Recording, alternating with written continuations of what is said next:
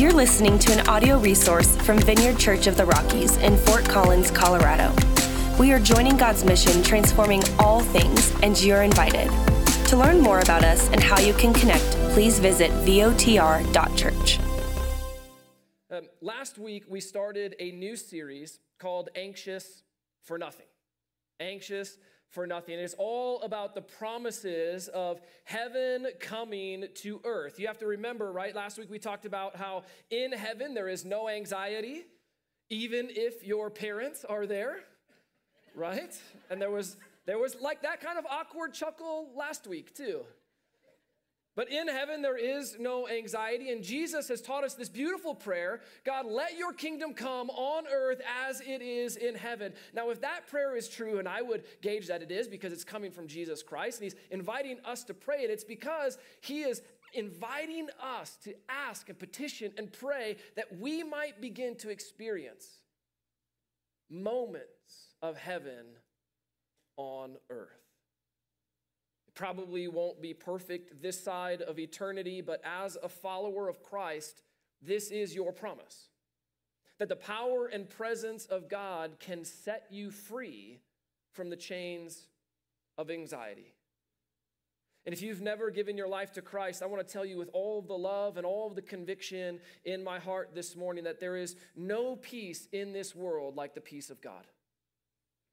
And the way you access that peace of God is by making a first-time commitment and a first-time decision to follow Christ. And then that's walked out over a journey and a lifetime of surrender. And if you've never made that first-time decision, at the end of our service, we're going to give you an opportunity to do that today, because I believe that the peace of God is only one decision away for you this morning. Even if you think you're not an anxious person, we could probably have a fun time debating on whether or not you actually are. Like, I would kindly argue that you probably are. And here's a really uplifting thought for all of us this morning, that if you're not anxious today, you'll probably become anxious in the future. Right? No amens, right? But like, this is the reality. If you're not anxious today, praise God, just wait for next week or next month or next serious situation. Like, anxiety just has its way of kind of coming around. And again, if you're in that camp that you're like, Jeff, no, I'm not anxious at all. Well, I have some pictures to kind of heat it up a little bit this morning. Pictures that could potentially trigger some of you and raise the level of anxiety in the church this morning. Because that's a great idea, right? Before we offer the peace of God, to let us become aware of our own anxiety. I have some pictures. How about this first one? It's a picture of the DMV. So that laugh sounded a lot like there is no anxiety in heaven, even if your parents are there. That was a very similar laugh, right? It's the lines, it's the people, it's the details. Like, I always bring my stuff and then forget something and have to rush home and try to get my space in line to be kept, and then rush back to pay them more money so that I can drive away legally. This next one, though, it gets me every time in real life when the check engine light pops on, I instantly get anxious. I can promise you that if you're ever in a car with me and that light comes on the dashboard, you might as well Amazon Prime a weighted blanket and just wrap me up in it, because I get anxious when I see it. I don't know how to fix cars. My mind doesn't work that way. And then on top of that, I don't like not being good at things. So that adds more momentum to the anxiety. And this is one for me that just always makes me feel anxious. I've shared my personal anxiety about this next picture before. It's the Home Depot paint wall. What color do you want, babe? I don't know. What color do you want? How many shades of black, white, blue, yellow are there? Again, this creates all kinds of anxiety. This next one, though, it actually calms my anxiety. It might stir up yours. It's the old school multiplication timed test. Do you guys remember these? You might have to be my age or above to remember these. This makes my wife anxious for sure. Natalie will get anxious when she sees this. I love these things. I loved them. It was always me versus Bobby Joe Hugo in the second grade, neck to neck, always trying to get to stand up first. That's how much of an imprint it left on. I mean, it was like a perfect concoction of my dysfunction of competitiveness and believing that I'm valued by God if I perform well, mixed with the competitive spirit. So it's all the good things and bad things kind of merge into my heart in one setting. Last one, though, I think we can all probably recognize this one. It's the infamous text bubble. This thing makes me anxious. You've just texted your loved one, maybe a vulnerable text, something that requires a response. I mean, you're like really showing your heart out there, and all you see is that text bubble that they're waiting to respond. Or your boss texts you and he says or she says, why don't you come in early tomorrow? And when you ask, why do I need to prepare for anything? All you hear or see back is the ...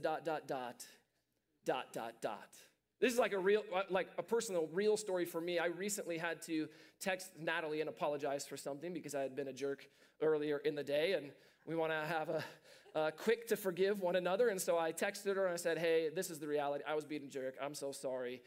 Sharing something vulnerable with her, and all that I got back was the text bubble. 1 minute passed. 2 minutes passed, 5 minutes passed. You can just see me. I'm opening my phone, I'm putting it down. I'm opening it, I'm putting it down. And later on in the day, I found out she wasn't trying to create anxiety in the system. Our dogs had just thrown up all over the floor, and 2 of my kids were arguing. She literally picked her phone up, started typing a response, put it down, and those text bubbles just lingered on. Listen, this is anxiety. This is anxiety. And it's not like it was life debilitating in the moment, but it's funny how when anxiety begins to build momentum, it can actually take you to some really dark spaces, some really interesting thoughts. And you can start to create stories in your mind when you're in an anxious moment. You have to be careful about the stories that you create when you're feeling anxious. They're not always grounded in reality.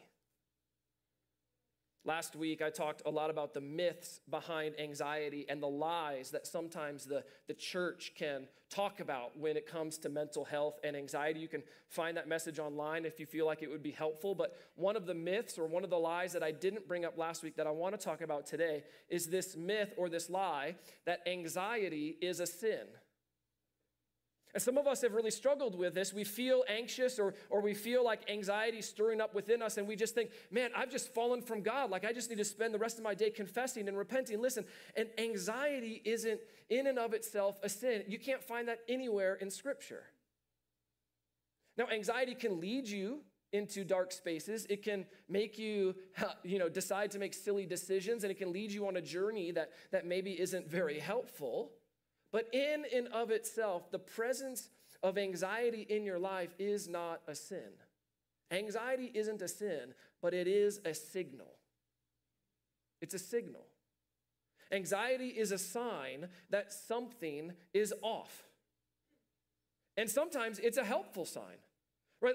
Like you might be in a really dangerous situation and you might start to feel anxiety. That is you learning that right now I need to get out of this situation. Or you might be in a circle of friends who aren't making great decisions. You're starting to feel anxious. That is a signal that you're not in a healthy environment. These things are signs to help you.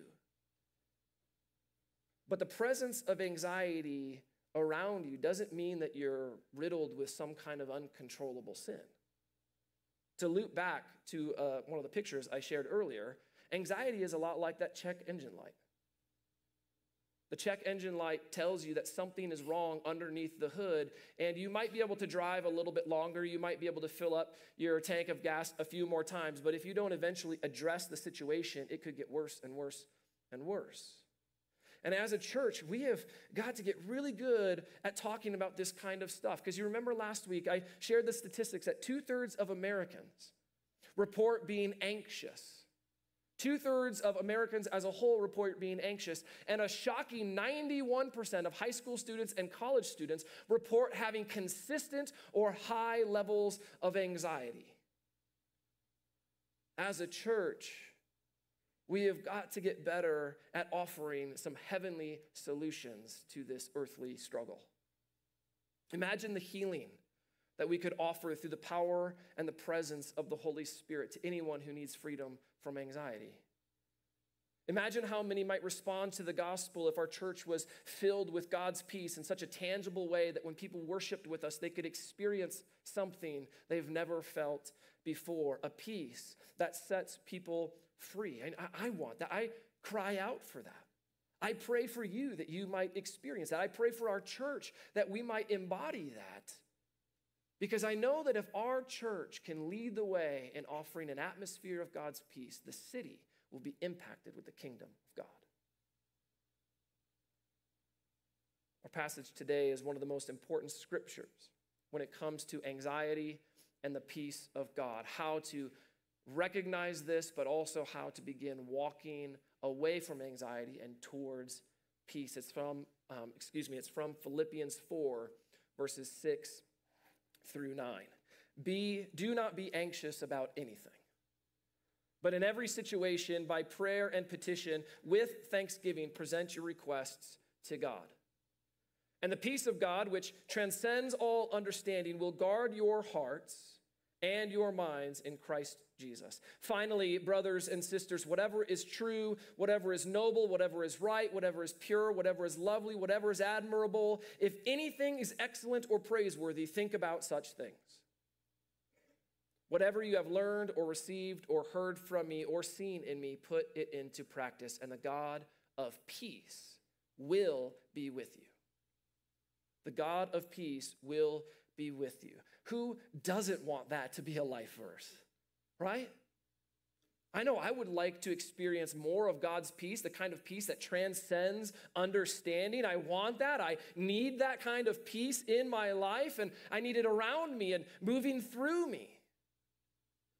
And before we get too deep into this passage, I have found that just sharing some pro tips as we work our way through Scripture is really important. So I'm going to share a pro tip with you that if anyone ever comes to you and they're feeling anxious and they say to you, can you pray for me? I'm feeling anxious right now. Do not quote Philippians 4:6. Well, be anxious for nothing, brother. The Bible says, be anxious for nothing, sister.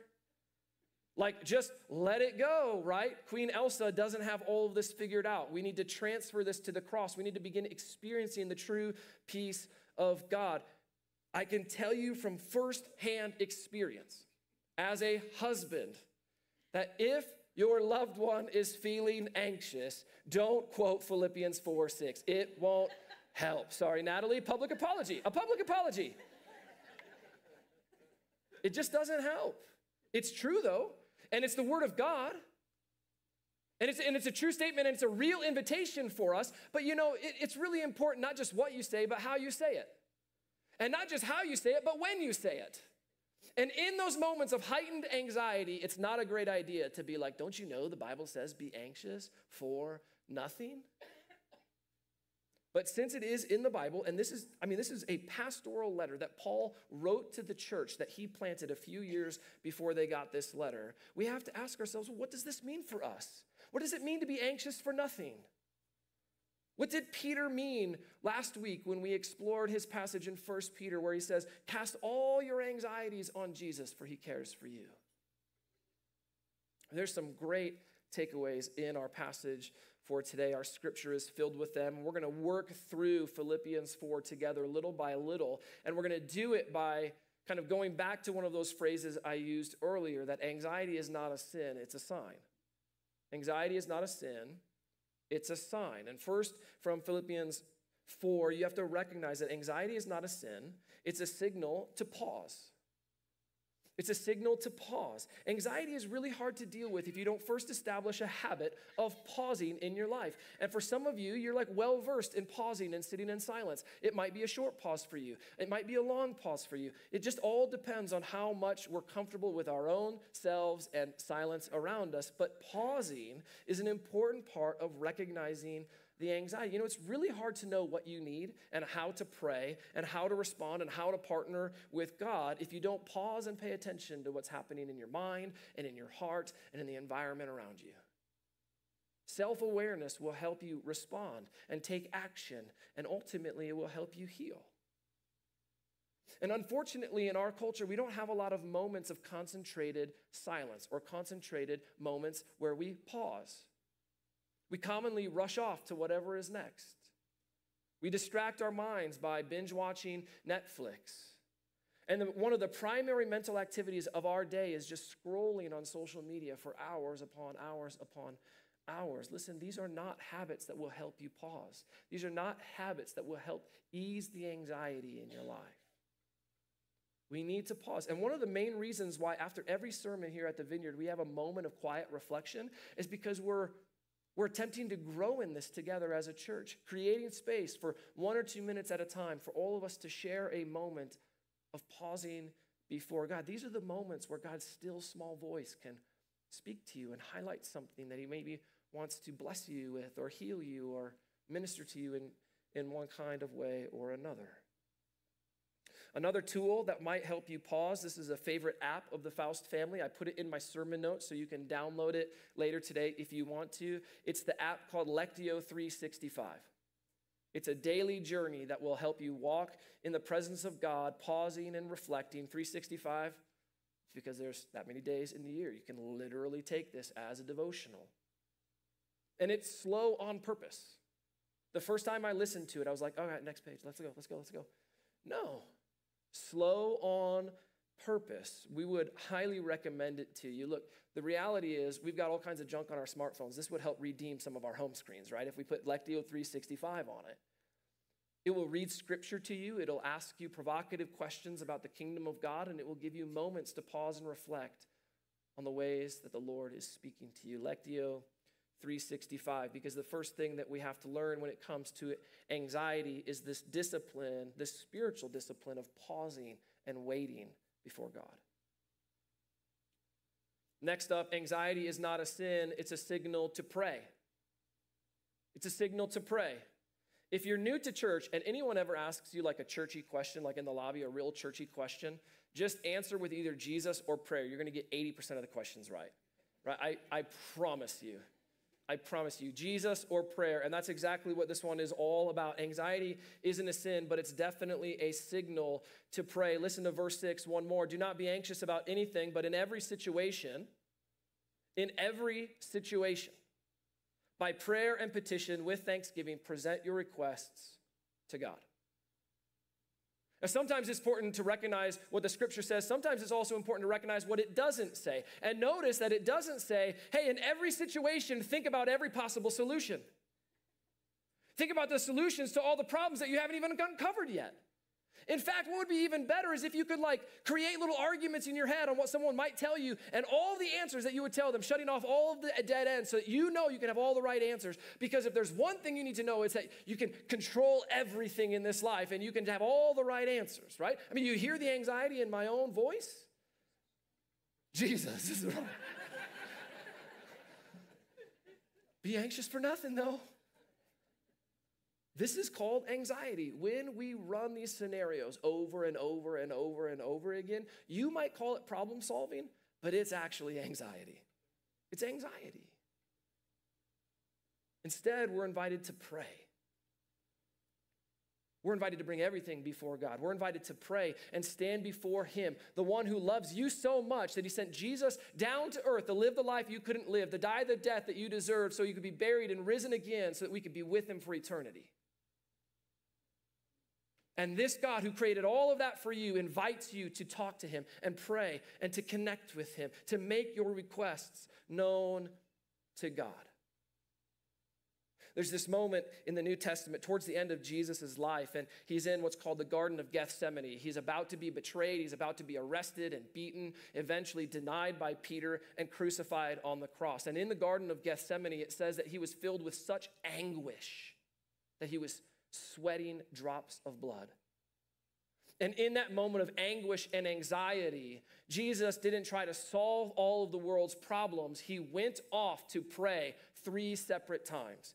Pray and pray and pray. And if it's good enough for Jesus, then it should be good enough for all of us. We're invited to take all of our requests, all of our needs, all of those little pockets of anxiety and go before God and pray. Prayer is the central tool to fight anxiety, and there are so many substitutes in this world.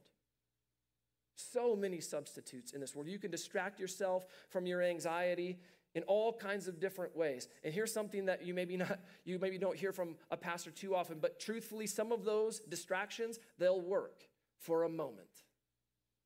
They'll work for a time. but you're not being transformed. Those parts of your heart that need to be healed, that stir up the anxiety, none of those are being healed. You're just stuffing them down. You're just ignoring them. Eventually, they're going to burst back out again. Instead, we are called to pray. Prayer is your central tool to fight anxiety. Dr. Caroline Leaf, who's a brilliant cognitive neuroscientist who I read a little bit about leading up to this series, she's dedicated years of her life to understanding the brain and stress and anxiety and how all of this works together, and then also kind of how to detox from some of those thoughts in your mind. And she has found through various brain scans and a bunch of neuroscience that honestly I don't get, but I read about it in the medical journal, that she has concluded that 12 minutes of focused daily prayer over the span of 8 weeks will literally change your brain so much that she can see it on a brain scan. There's a term called neuroplasticity, which means your brain has the ability to kind of rewire itself and use new networks and new patterns of thinking that can create new pathways in your brain to help you show up in space in a different kind of way. But it takes discipline. It takes effort. It takes new kinds of habits of going before God and praying. And Dr. Leaf has studied the brain enough that, again, she says 12 minutes of daily prayer over the span of 8 weeks will literally change how your brain shows up on medical scans. Don't you love it when science and faith work together like that? We're talking about more peace. We're talking about less anxiety. We're talking about how prayer unlocks new experiences with God that over a period of time will transform you and heal you from the inside out. Prayer. Prayer, prayer, prayer. We have one more to cover this morning. Back to our original phrase. Anxiety isn't a sin, it's a signal to praise. It's a signal to praise. Praise and thankfulness, you can use those as synonyms in this sermon, but I'm a preacher and I already had 2 words that started with P, so I had to get a third one in there. Okay, so praise, thankfulness, those are going to be synonymous, but this is the invitation to pause, to pray, and to praise, to fix your eyes on Jesus and thank him and praise him for all that he has done, all that he is currently doing in your life, and everything that you're hoping for in the future. And as you do this, and as you develop this habit, you can literally watch anxiety begin to melt away. And it won't be perfect. It surely won't happen overnight. But similar to how prayer can rewire your brain, thankfulness and praise are powerful weapons against anxiety as well. Medical study after study after study after study proves that thankfulness, gratitude, and praise decrease stress and anxiety in dramatic ways. A medical article I read this week, it pulled all kinds of research from different studies, from the National Library of Medicine to international clinics like the Mayo Clinic, a number of neuroscientists. They all declare this one powerful truth, that anxiety and gratitude cannot simultaneously exist in your brain. You cannot have an anxious thought and a thankful thought at the same time. Turns out thinking about anxious things will make you more anxious. And thinking about what God is doing in your life and the good things that he has for you, focusing your mind on Christ is actually helpful. So you can write thank you notes and you can thank God out loud. You can praise God in all circumstances. You can fix your eyes on Christ in all things. And if you're like me, sometimes the minute you stop thanking God is like the same minute the anxiety comes back. But again, it's not going to happen overnight. This is a journey that we're on. We're all on a journey with Jesus, where little by little we're transformed in the image of his Son. The Bible says it over and over and over again. Rejoice in the Lord. Rejoice always. Fix your eyes on anything that is praiseworthy. God knows how your brain works, and it's like he's setting you up for success. This is part of the reason. This is part of the reason why praise and worship is so important in a church service. It's not everything. It's not the only reason why we sing. There's a variety of different reasons, but one of the big reasons we sing together is because we know that praise and worship is a game changer for your mind and your heart and your life and your ability to experience God's healing and peaceful presence when we gather. And according to the Bible, and backed up by science, again, it's amazing when that happens, there is a big difference between you listening to Matt sing and you singing yourself. There really is. Because when you take on the action of lifting your voice, when you take on the role of praising God for anything and everything that's happening in your life, now you are participating in this praise and participating in the thankfulness, and you can't have an anxious thought while you're praising God. I want to read our passage again, and I want you to listen to the call to praise that's in this passage, the call to be thankful. I'm just going to read all 9 verses again and allow it to be read and spoken over you. Verse 6 in Philippians 4, do not be anxious about anything, but in every situation, by prayer and petition with thanksgiving, present your requests to God. And the peace of God, which transcends all understanding, will guard your hearts and your minds in Christ Jesus. Finally, brothers and sisters, whatever is true, whatever is noble, whatever is right, whatever is pure, whatever is lovely, whatever is admirable, if anything is excellent or praiseworthy, think about such things.